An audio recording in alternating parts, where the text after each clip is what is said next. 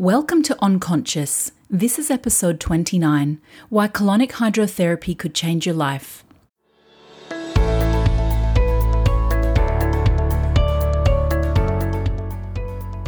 Welcome to Unconscious. I'm your host, Liz Cook, functional nutritionist and founder of One Seed Organic Perfumes.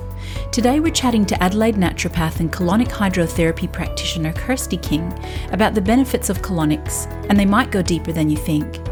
We cover the basics of what colonic hydrotherapy is, what to expect, who can benefit, what the science says, and how colonics can even help address trauma.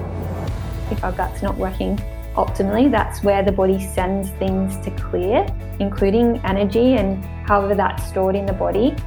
So if you know your body's done the work to try to eliminate it, but then your gut is stuck or not moving optimally, it's going to stay in the body. You know, when you do your release, you're sort of releasing that emotion as well. So let's jump in. Kirsty, welcome to the podcast. I'm so excited to have you on today because this is the first podcast episode that we have done in, unfortunately, 6 months, despite my attempts to get properly started again in 2022. Life just had other plans for me. So I'm so glad that you are kicking off the 2023 podcast season for Unconscious. Welcome. Thank you. Thank you so much. What an honor to be the first one to get it back rolling again. Yes, kick it off. Absolutely. So firstly, I just want to get back to basics. So we're going to talk today about colonic or colon hydrotherapy, but a lot of us actually don't have a really good concept of where different parts of our body are sitting. So can you explain for people, where exactly is the colon? Yes, that's such a good question because we get that quite a lot in the clinic. When people are describing their symptoms, they will often talk about their tummy or their stomach that point down low. So we all have different terms for what's going on our gut. But when we're talking about the colon, we're talking about the large intestine. So that sits, it starts sort of down your right abdomen. That's where it connects from the small intestine. And then it works its way up the right side of the body. So we have the ascending colon that travels up the right side of the abdomen, the transverse colon that runs across the top of the abdomen. So that's kind of just below our rib cage, or for the ladies, it's kind of under the bra strap, a little bit lower. And then it turns again and goes back down the other side of the abdomen, which is our descending colon. And then there's a small part at the end where it kind of curves in, called the sigmoid colon. And that's normally sort of what we refer to as the colon, but it's actually sort of that whole large intestine we're trying to work. Okay, and how big or how long is the large intestine? So our large intestine is about 1.5 meters. So that's all squished up. We sort of picture our colon or how things move through the gut as one big clean tube, like just a pipe, but it's actually all these little pockets and squished up. So it'd be 1.5 meters for most people if it was stretched out. But it sort of takes lots of turns. It turns in our stomach as well. Okay. And I'm picturing more like a vacuum cleaner hose than a plumbing pipe, right? Definitely. Like those old school vacuum cleaner pipes with all the little pockets along the side. Yeah. Yes. Okay, awesome. So tell us exactly what colon hydrotherapy is. And also I know that it used to be commonly called colonic irrigation. I don't know if that term is used interchangeably still. But what exactly is it, and why has it become your full-time focus in your clinical practice? So colon hydrotherapy is, I guess, the technical term for basically hydrating the colon. And there's lots of things that sort of fall under that. Colonics being one of them, and that's sort of the name most people will know. But then there's other things like enemas that it falls under that sort of banner as well. And the reason why I got involved in colon hydrotherapy is because it's helped me so much with my own gut health. I've seen so many benefits from it, and then from there I've learned so much about it and also how to practice it myself, and seen the benefits from so many other people receiving that procedure as well. Do you feel like telling us a little bit about your story and how then colonics actually helped you in your health? Yeah, definitely, definitely. So when I was around 19, 20, in my early 20s, I was getting lots of gut symptoms. So really that IBS picture where one day I would be really blocked up, couldn't go to the toilet at all, and the next day I'd be running to the toilet all day, or I might have a good week and then a bad week. And then so many other symptoms were coming off of that I didn't even realize at the time were connected. Things like thrush, skin irritations, brain fog, fatigue, getting sick a lot, those types of things. And then thankfully, I was introduced to a naturopath after going down, the doctor path for such a long time, being told, take a gastro stop if your bowels are going too much, and then take a laxative when they're stopped. So going down the GP path, they were my only options, just a life of medicating. When one symptom popped up, you take that pill. When the other one popped up, you take the other pill. And nothing was getting better. It was controlling my life, being young, trying to go out and thinking about where the toilet is, or, is something embarrassing going to happen? It was just ruining my life when it should have been really the prime of my life. So thankfully, I got introduced to a naturopath who explained to me what potentially could be going on in my gut and started to help me to navigate how I could heal my gut. And that just opened the gates to me wanting to learn more and more and more. So I did a lot of self-education to heal my gut, and then eventually did the degree in naturopathy to learn myself. And it hasn't stopped from there. And sorry, in answering to your question, how did the colonics help me? I started off with enemas. So I was introduced to enema kits, did that at home by myself for a really long time, got lots of benefits from that.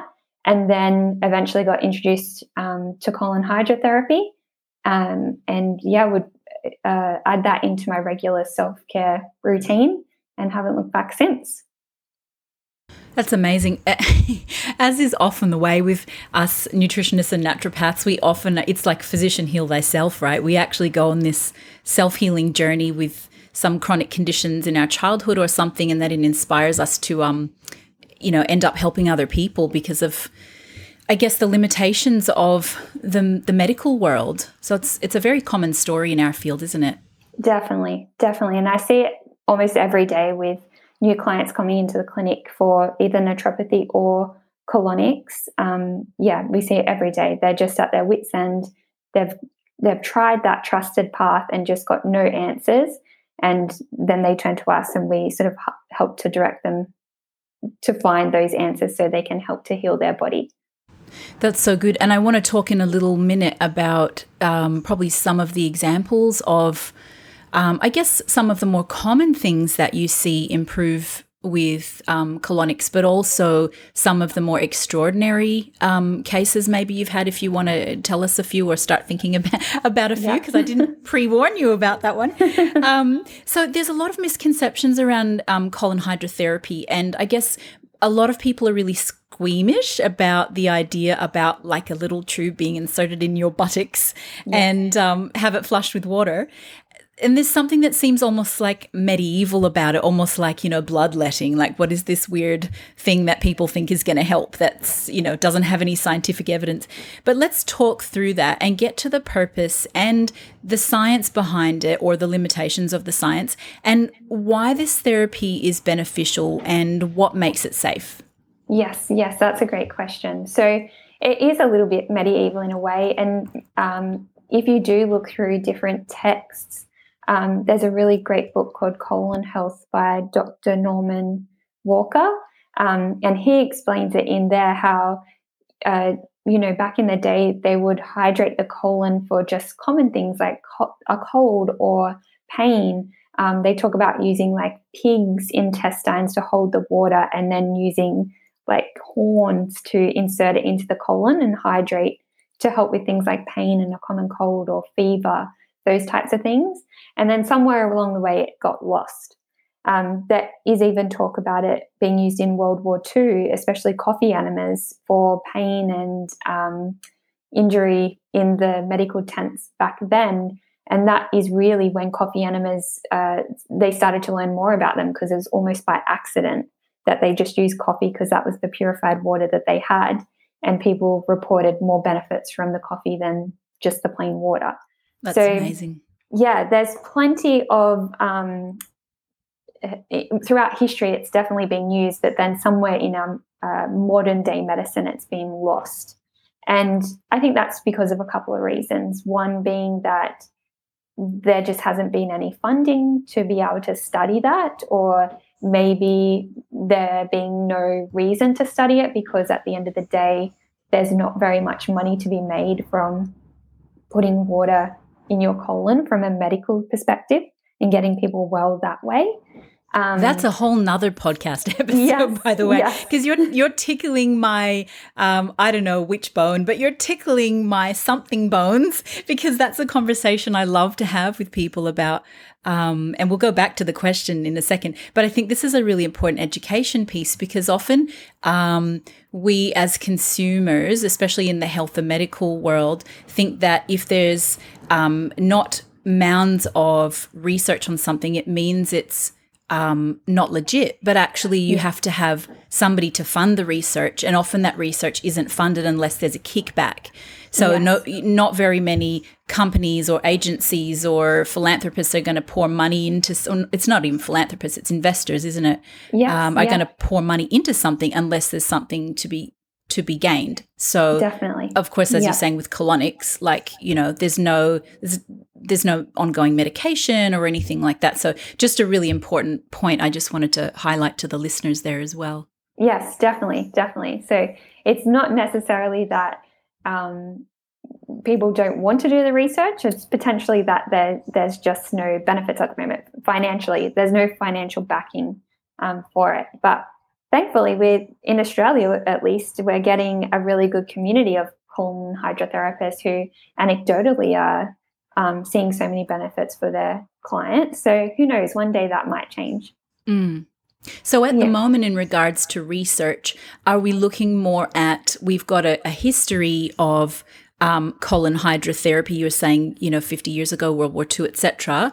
And in the good old days, 100 years ago, it's not really the good old days, but in the old days. So we have that history to go on. And then in recent history, what is, with the limited research that's been done, does it tend to be more anecdotal and practitioners getting together to talk about what they're seeing, or how is that being handled? Definitely. In terms of functionality of the procedure, but also in terms of making sure that it's safe. Yes. So definitely it's mainly anecdotal, unfortunately.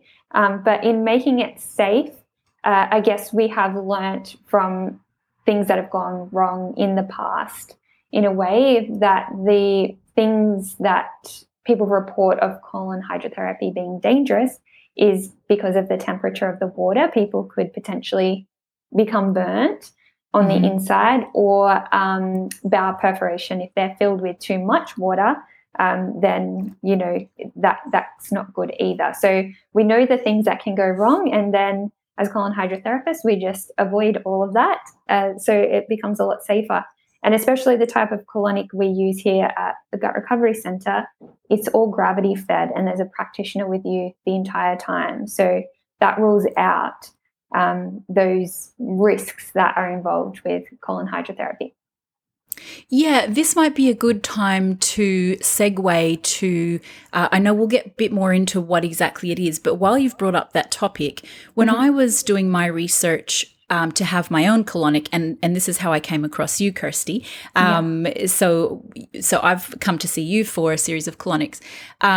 At the time when I was doing my research, I spoke to a few different practitioners who were performing this procedure, but as you say, some machines are gravity fed, some are not. Some leave you in the room by yourself, some are with you. So what does somebody need to look out for or research when they're deciding which practitioner to go for? Definitely. And I think, what you did, Liz, is exactly what I advise to do, is do your research first. Make sure you find the right practitioner for you. Ask questions, look at reviews, because there are a few different types. So they're the machine operated types, and then there is also the open system and the closed system. So the open system allows water to push in. That type of system you're normally by yourself.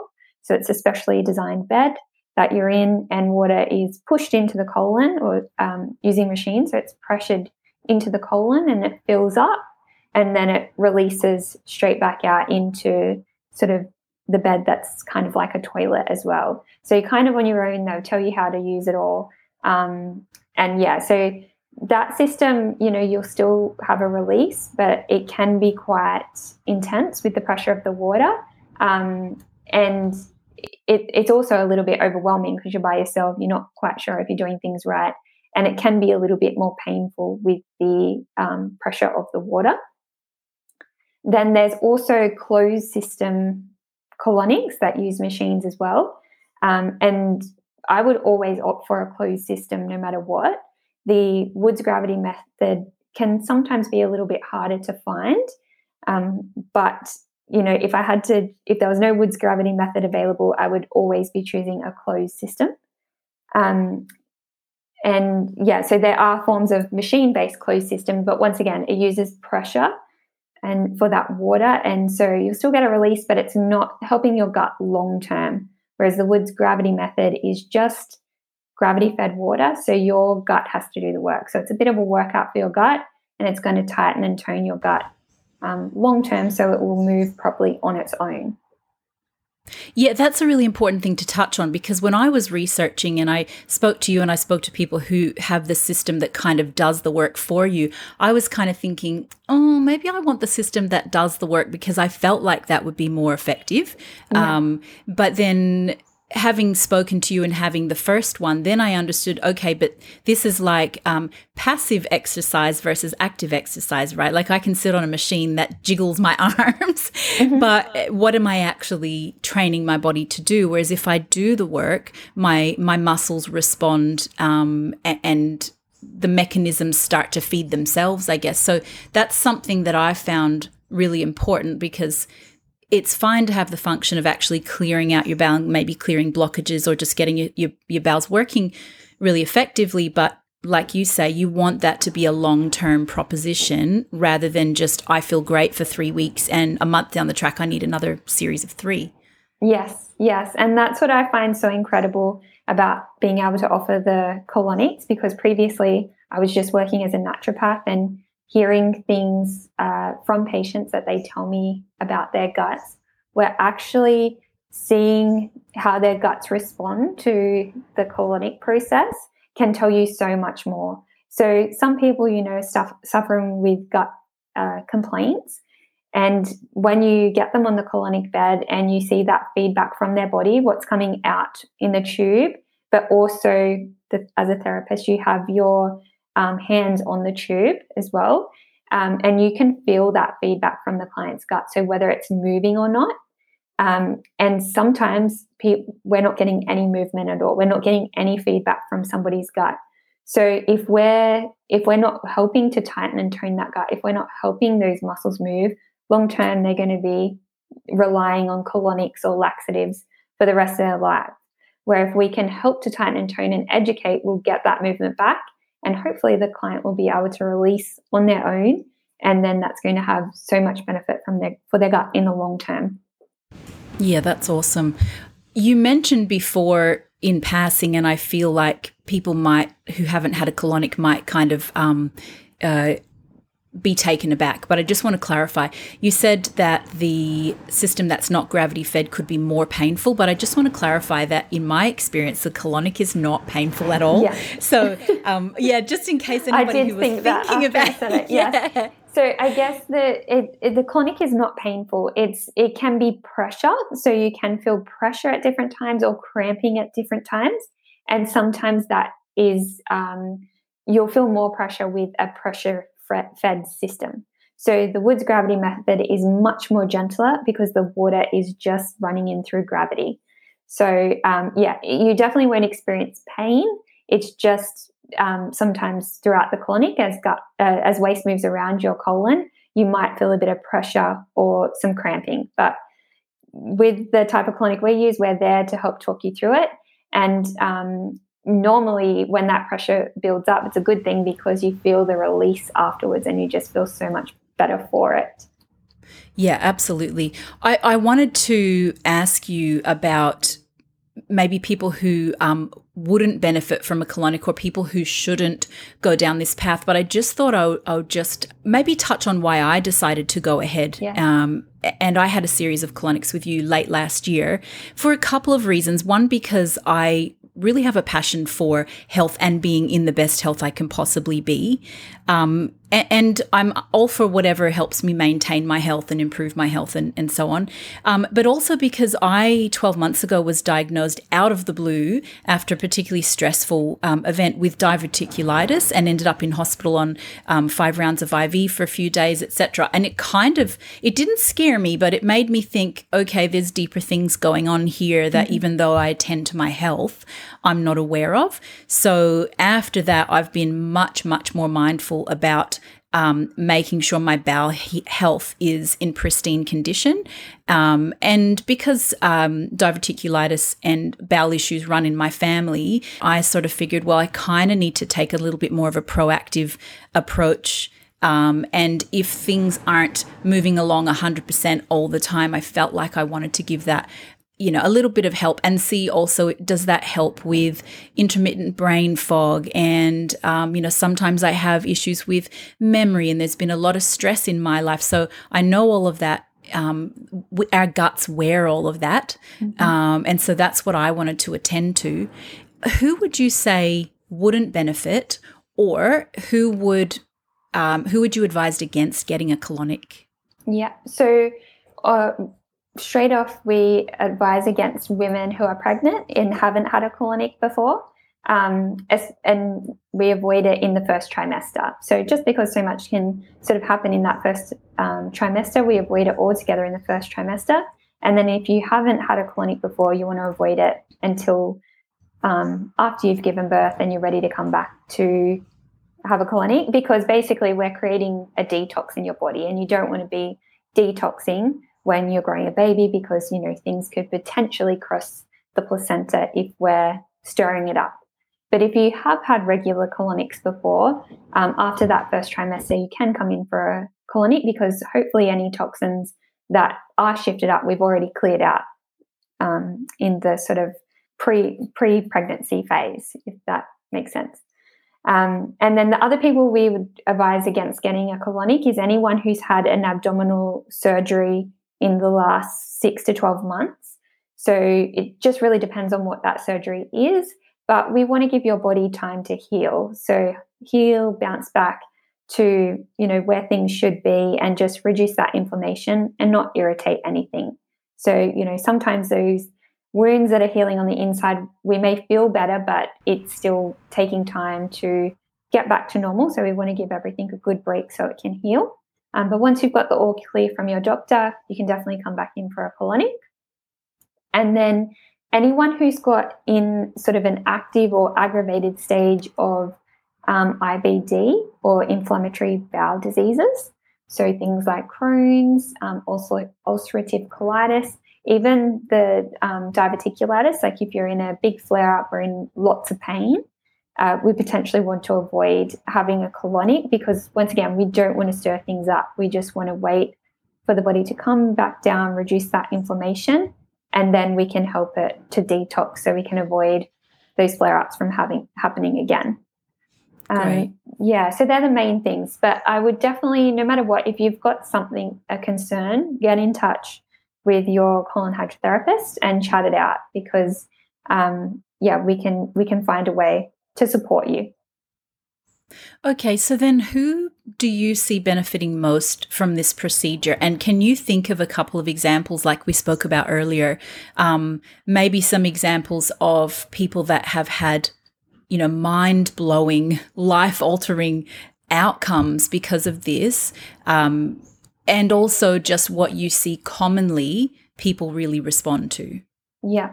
So I think people can benefit from colonics for all sorts of reasons. You can see benefits from something like brain fog all the way to constipation. So some of the things we've seen in the clinic, even as closes Tuesday this week, and I've only just posted about it on my social media, is a girl that came in and suffers with severe bloating. So she came in with what looked like a 6-month pregnant belly. It was only a small framed girl, but had this belly protruding out the front when she came in, and she was at her wit's end of what she could do to support her body. Had been down the doctor's path, had been told everything's fine, she was healthy, but this was controlling her life. It was impacting her work, and she was actually excited to come in for her first colonic. Most people are really nervous their first time, but she was so desperate for help that she was excited for her first colonic, which was great. It made for a more relaxing colonic, which then allowed her gut to release more. And so for the 45 minutes that she was on the table, she was releasing waste the whole time. Wow. So there was form stools, there was gas, we saw undigested foods, and then just sort of a sludge that comes through with the colonic. I guess there's probably a more technical term, but that's what it looks like. It's like a toxic sludge that sort of comes through. So we're seeing lots of that. And as you would know, Liz, normally with the first colonic, we sometimes don't see much until right at the very end. Mm-hmm. So this girl, we were seeing a release the whole time, which was so good for her. Wow. And then after your colonic, you finish up on the toilet, and some people release a lot more. Some people will release only a little bit. But when she came back out to meet me in reception, she said she felt like she had lost kilos. She just felt so much lighter. Wow. And then has since sent me a before and after photo. So the night before she came in for the colonic, and you can see her big like bloated belly, and you can see the distension there and how uncomfortable she would have felt with that. And then to the morning after her colonic, and there's a dramatic difference in that bloat. So, yeah, that was just one person we had in this week. But I've had another client who I was working with as a naturopath who couldn't move her bowels on her own. She had been told by her doctor, she had ended up in emergency a couple of times because she was just in that much pain from not being able to go to the toilet and being that compacted. And then finally, this was in the early stages of setting up the clinic. So she was one of the first clients to come through and use the colonic system. And through a number of colonics, we were able to start to kickstart her gut to be able to move on its own. So to break that cycle of constipation, to tighten and tone the muscles of the gut, and through some diet changes as well, her bowels started to move on their own. Whereas, she was told by her doctors that she'd have to do a colonoscopy prep every other week to help clear her bowels. So, wow. Yeah, it's a big difference, because I don't know if anyone's had those colonoscopy preps before. They just strip you, and so that they're impacting the environment of your gut as well. So they're definitely definitely needed, but not that often. And let alone the dietary protocol, because essentially it's like eat everything you're supposed to not eat, like white bread and candy and everything else in the lead up to the bowel prep as well. So that in turn is also affecting the gut microbiome, which compounds the problem. Definitely. It's pretty astounding, isn't it? Because I think unless you're somebody who's had any gut issues before, you may not realize what an impact for that. I'm using so many puns today. It's not intentional. It's hard not to. Yeah. It really is. There's so many bowel puns. I just realized. There really puns. is. I think we don't realize, unless we're somebody who does have chronic bowel issues, how much this type of condition affects people, and how much of a sense of freedom you get from not having bowel issues. But like you say, it's not just about bowel issues, is it? Like for me, the biggest thing I found, which I was really surprised about, is I've had 3 periods since menstrual cycles, and I have not had pain in one cycle. And I don't get very painful periods, but I do get the pelvic cramping just a little bit on day 1, 2. And literally, I had 0 cramping for 3 cycles. So that was really astounding to me. That's never, ever happened for any other reason. So that's a very good benefit. Yeah, definitely. That's so good. Yeah, definitely. And we hear that all the time. And even, that's another benefit. Sometimes we get women in who haven't had their period might be post-pill, that sort of thing. And then they'll have their colonic and the next day I'll get a text message, oh, my period started. So just helping the body to detox and get back into its normal all those regulatory systems, which we know are all connected to the gut, can help in so many different ways. Well, this is the perfect segue, because I want to go down the path about talking about how the gut affects mental health. Mm-hmm. And I guess it's an excellent segue, because even if we're talking about somebody who, let's say, hasn't had their period in a while and they have a colonic and then they get their period, yes, it's functional. So things are moving, things are detoxing, but it's probably also to do with emotions, right? Because we hold so much emotion and trauma in our gut. If you can do something to help release that, potentially it also starts releasing hormones in your body and shifting other things around. So I've got this special particular interest in mental health from lots of angles, and I love exploring therapies that aren't being explored by the mainstream medical fraternity, like colon hydrotherapy, like neurofeedback, and even psilocybin, but even the simpler things like change in diet and probiotics. So can we talk about gut health and mental health then? And because the thing that bugs me here is, even though it's pretty much accepted in the mainstream now that gut health and mental health are related, or more than related, inextricably linked. But if you see your doctor or therapist about your mental health, not only do they not recommend anything to do with gut health, but they don't even discuss it at all. They don't touch on it. Mm-hmm. And I find that astounding and somewhat negligent, being that we have so much evidence to connect the two. Yes. So can you talk about the gut-brain axis, as we call it in therapy, and what the evidence shows us about the relationship between the two? Yeah, definitely. So we definitely already have so much evidence around this gut-brain axis, but also we're still learning. We're still learning so much about what goes on there, how the body all communicates with one another. So some of the things we know for sure is our enteric nervous system. So it connects with our central nervous system, so that brain, and then all these pathways throughout the body that talk to everything from our kidneys to our stomach to our gut to our lungs and then to the brain. Like everything is interconnected with this web, and it's always talking back and forward. It's not just one way. It all talks to each other. So if one thing is out, it's going to throw other things out as well. And the body's going to prioritize things at different times to, conserve energy and keep us alive. But then the area that I find really interesting is the microbiome. So these bugs that are in our gut and how they break down things in our body and then create things that then give feedback to our brain. So it's just so important, because we can so easily have an imbalance in those bacteria, which then can control what's going on in our brain and how our body is processing things. So another interesting area is neurotransmitters and gut. So we know that neurotransmitters are used for lots of different things. Serotonin is one of the most commonly known one. And we know that's beneficial for our nervous system. It's a chemical that carries messages between our nerves and our brain and then throughout the body. But one of the things we've learned more recently is up to 90% of serotonin, 95% of serotonin can be provided by the gut. So it's still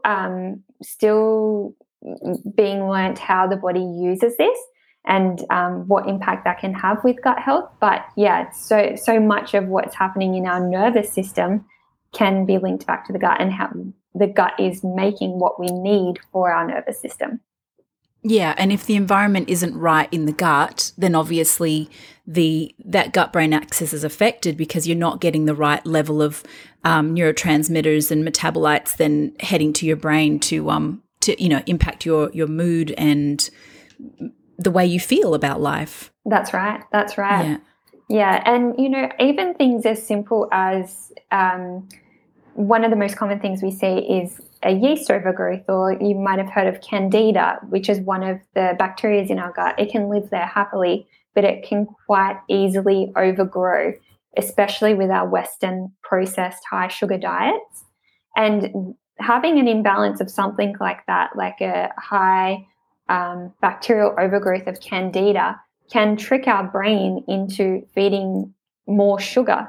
So, it's convincing us to then want more sugar to feed this bacteria. And then we know how much that can impact our moods and our nervous system, and then even how we feel. So it's just incredible how much these bugs in our gut can control what's going on in our day-to-day lives. That's so true. It's, people say this, we have more, however many we have estimated, we have more bacteria in a microbiome than we do have skin cells, for example. Yeah. And it's true that the microbiome is controlling everything about us, because like you're saying, it impacts your mental health, but then it also controls your cravings. And when you crave sugar, you consume more sugar, you affect your blood sugar, which then sends you down another spiral and then affects your kidneys, your liver, and everything else. So you're so critically right here that if our gut is not in good condition, we cannot possibly be in full health. I don't think there's any way around that. I want to touch on something here, which is about, you talked about Candida, and it's one of the bacteria. I guess one of the things I just wanted to highlight, and I'd like you to speak to this as well, I think what most people are unaware of is that the population of bacteria in the gut is quite vast, and everything needs to be, most of those things need to be there, but often they're in too high a level. So you could have what we would call a bad bug, but actually you need some of that bad bug in order to keep the balance in what we would call good bugs. It's more about throwing things out of kilter. So it's not about suppressing or destroying all of these so-called bad bugs, because without without those, we don't have a beneficial culture for the ones that we need more of as well. It makes me, it makes me think, and you probably see this too in practice, about how many people are on the same probiotic. They come in with their probiotic that they get from the chemist or whatever, and they're on the same, let's say 3-strain or even single-strain probiotic for 12 months, 2 years, 5 years, whatever. Can you just talk a little bit about how feeding the same bacteria over and over might affect somebody's gut, and what would be best practice around that? Yeah, definitely. So it can work both ways. So you can have too much of a good bacteria too. So if you're, I always like to think of it as a garden. So if you wanted a garden with lots of different flowers in it, you need to make sure you've got good soil. If you've just moved to this house with this garden, there might be lots of weeds in it, like plants that you don't want. So first of all, we've got to work out how to remove them and how to stop them coming back. But, if you want a variety of flowers in this garden, if you just keep throwing calendula seeds in there, well, you're just going to grow calendula. You're not going to have an abundance of all different flowers, and then you're not going to attract all different beneficial insects to your garden either. You're just going to get the ones that feed off of the calendula. So the same thing can happen in our gut. If we're just throwing the good stuff in all the time, it can throw out the balance of all the other stuff. And actually, more recently in my naturopathy clinic, we do a lot of gut testing, microbiome testing, and it actually hasn't been parasites and opportunistic bacteria that is coming up as the problem. It's actually the lack of good bacteria and the lack of variety of those beneficial bacteria. So it's really interesting, and I actually have a bit of a theory around the past years that we've been through. It's 2023 now, but we've just been through a pandemic and everyone's antibacterial, and we've been using things like hand sanitizer and really heavy cleaning products, and even hiding inside, where we've lost a lot of those good bacteria. We've killed off good bacteria too. So it can work both ways. But the good thing is there is lots of research around probiotics, and there's more and more becoming available. So if you find out where the weaknesses are in your gut, there are lots of ways to fix that and add the right kinds of bacteria in. But it is important to get that diversity and find the right ones that work for you. I'm so glad you touched on the antibacterial thing, because this is a conversation I've had for 3 years with so many people. And we kind of knew, as practitioners, we kind of knew what was going to happen. It was a bit predictable. Like if you start spraying everything and killing every germ with the fear of the dreaded C virus, you become susceptible to everything. So we killed our gardens, didn't we, in that process? Yeah. And we also, when exposed to things that, add that variety to our gut, we just had what was in our home environment. Yeah, so we're definitely seeing that now. And even, there's been reports lately of a lot of gastro going around, and especially people traveling and coming back with things. And I think that has a lot to do with it too, is that we just don't have that good gut bacteria to protect us from different things we're exposed to at the moment. Yes. And I'm guessing both of our advice on that one would be stop using antibacterial everything and get your hands in the garden, in the soil without gloves on for a bit. Would that be a good start? Yes, 100% is stop using the hand sanitizers continuously. I know, sometimes that's all you've got. You can't wash your hands and that's what you have to do. But just sticking with your normal soap to wash your hands when you go to the toilet or when you're eating, and not being so clean all the time. Definitely being clean, but not being that 99.9%. Well, not clinically clean. That's exactly right. Don't be clinically clean. Clinically clean. That's right. Because our skin needs bacteria too. And exactly. It's not just the gut microbiome. There's microbiomes all over the body. Including the eye. So, like we're just finding microbiomes everywhere.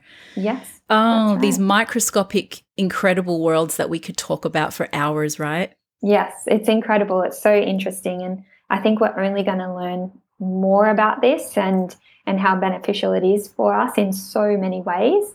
We need to learn to work with these bugs rather than trying to, kill them off all the time, because they do help us. There's lots of benefits in working together. Exactly. For the last part of our chat today, I wanted to just go down a path that I just touched on a little bit before, which is about the gut and emotional health. Mm-hmm. As I was researching for this episode, and I was specifically looking for this information, it's not like it just popped up, because this is really, a deep dive into a very passionate, a passion area for me. I found lots of information that suggests that the descending colon is strongly correlated with feelings of sadness, loss, and fear. And I found that so interesting because it's really, really specific. So we feel emotions in the gut, and we know that. And for example, that's evidenced by the fact that when we feel nervous, we've got to run to the toilet, or we might say my stomach is in knots if we feel nervous. But what about specifically about trauma? And when I say trauma, I don't just mean like traumatic events, although it could be, but even things like general sadness, depression, loss, ongoing chronic fear, things like that. There's an incredible book, and I don't know if you've read it, Kirsty, but it's called The Body Keeps the Score. I'd be surprised if you and I didn't talk about this, because I'm pretty sure I talk to everyone about this book. It's Bessel van der Kolk, if anybody wants to find it, but it explains how all trauma, physical, emotional, spiritual, it's physiologically lodged in the body. And we actually lodge those experiences, and then they manifest sooner or later in lots of disease states, everything from depression or anxiety or psychosis, could be arthritis, heart disease, cancer, basically you name it. And often trauma can be at the root of that. What's your understanding about how assisting the deeper health of the colon can address some of this stored trauma, especially as it pertains to loss and sadness and fear? And have you personally seen, or do you know of anecdotal evidence of how this works for individual clients? Yeah, that's a great question. And to be honest, this is an area that I would love to learn more about, because, energy and, because trauma, emotions all carry energy. And that gets stuck in the body, especially if we're not having good ways of clearing it, or if our organs of elimination aren't working optimally, like our gut, if our gut's not working optimally, that's where the body sends things to clear, including energy and however that's stored in the body. So if your body's done the work to try to eliminate it, but then your gut is stuck or not moving optimally, it's going to stay in the body. So some of the things I guess I've seen, even experienced myself, is when I used to do enemas at home. I mean, I still do enemas home, but this was in the past, going in to do my enema, feeling completely fine, and then doing that enema, having the release and feeling sort of an emotion come over my body. And it might have been something that I was releasing from that week. When you do your release, you're sort of releasing that emotion as well, and then feeling so much better after it. And I've seen that in clients too, coming in feeling really nervous or stressed, and then after their colonic feel so much better, feel lighter on an energetic level as well. And it's also, I've seen it with my mentor, so Christy from Gravity Colon Hydrotherapy in Queensland. She did a post on Instagram once about how one of her regular clients, they weren't seeing anything in their colonic, so nothing was coming out. And she just happened to say, "Where do you feel stuck in your life at the moment?" And the client broke down and sort of let it out, and then the colonic just happened. Everything released. Wow. So there is so much in that, in holding trauma in your body, and how that can present in different ways. That makes me just want to, I suppose, just hover on this point for a second, because there's so many of us in the population that have deep-rooted trauma, sadness, anxiety about different things or from life experiences, and we can't find ways to release it. And we might try and go for a run, or sometimes it's unhealthy habits like drinking or whatever it is, and we can't release that trauma. But I just want to encourage people who feel that this could be them, with this loss, sadness, fear kind of resonating in their body constantly, to kind of even do your own research, like Google and get on PubMed and look at some articles, because there is a lot of evidence to show this, and read that book, The Body Keeps the Score. I feel like this could be a really good way for people to go down if they're really stuck with their mental health and they're getting therapy and they're trying different things and nothing's quite, giving them the emotional release or whatever that they need. It's probably really, really important to have a good look at your gut health, and also maybe consider a colonic as part of that, because there could be potentially some massive answers there. And the evidence shows that this is where we're storing that type of trauma. So, take a deeper dive and look at this as a possible option to help yourself. 100%. And even just tuning into your body, because so often we're looking for the answers everywhere else, but tuning in and feeling where you're feeling it, and then make the appropriate decisions for you and your body on how you can support that too.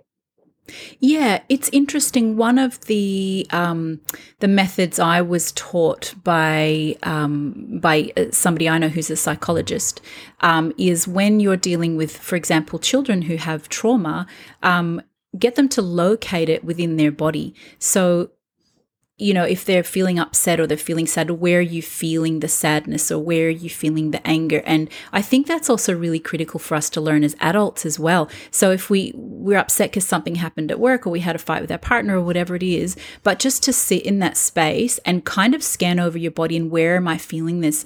You may find that you're feeling it in your hands. Maybe your hands are tight, or maybe you're feeling it low down in your stomach or in your throat. But I think that's part of really getting down to the nitty-gritty of where are there physiological blocks as well as emotional blocks in your body, and helping to identify them can actually help us as individuals to take stock of our health and really get down to what's going on and manage ourselves and help ourselves get better.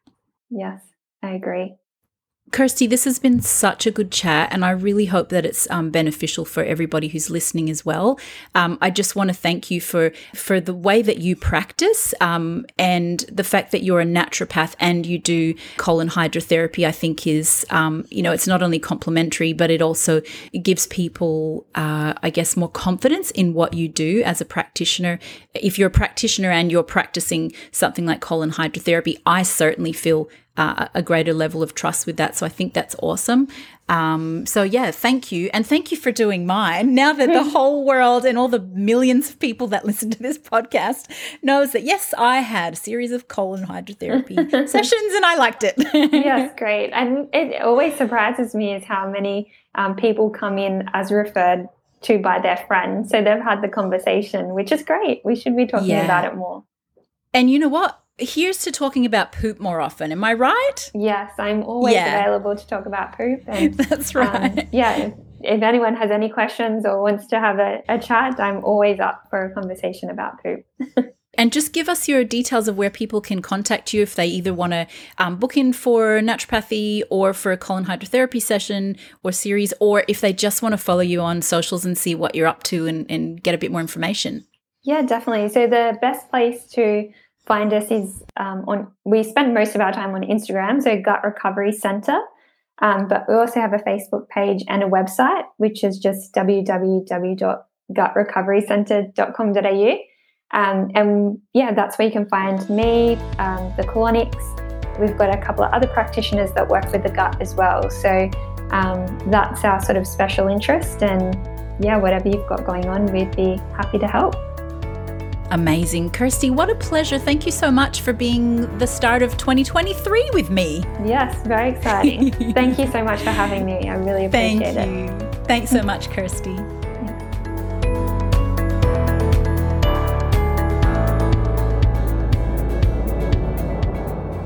Unconscious is presented by One Seed. Find out more at oneseedperfumes.com.